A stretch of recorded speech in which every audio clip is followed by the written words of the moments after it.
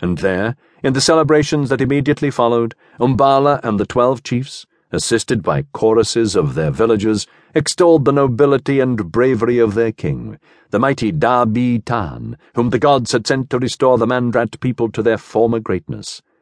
What was it all about? What did it mean?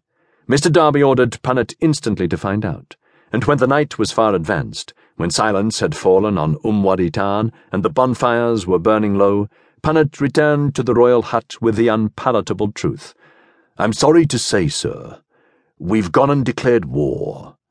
Mr. Darby's mouth fell open. Terror blazed from his spectacles. "War, Punnet? But who declared war? Not us. Not me, certainly." "Yes, sir," said Punnet sadly. "I'm afraid we did, sir. A little mistake, sir. A misunderstanding, so to speak. It turns out that when a king travels round his kingdom, anyway, in these parts, it always means he's going to declare war. It's a sine qua non, if I may say so. I wish we'd known it before, sir. I wish Professor Harrington had made a note of it." Mr. Darby's cheeks had fallen in. "But it's ridiculous, Punnet," he stammered. "It's against common sense. It's outrageous. Outrageous! You mean to say that just because I take a little tour around the country what I should call automatically declare war?"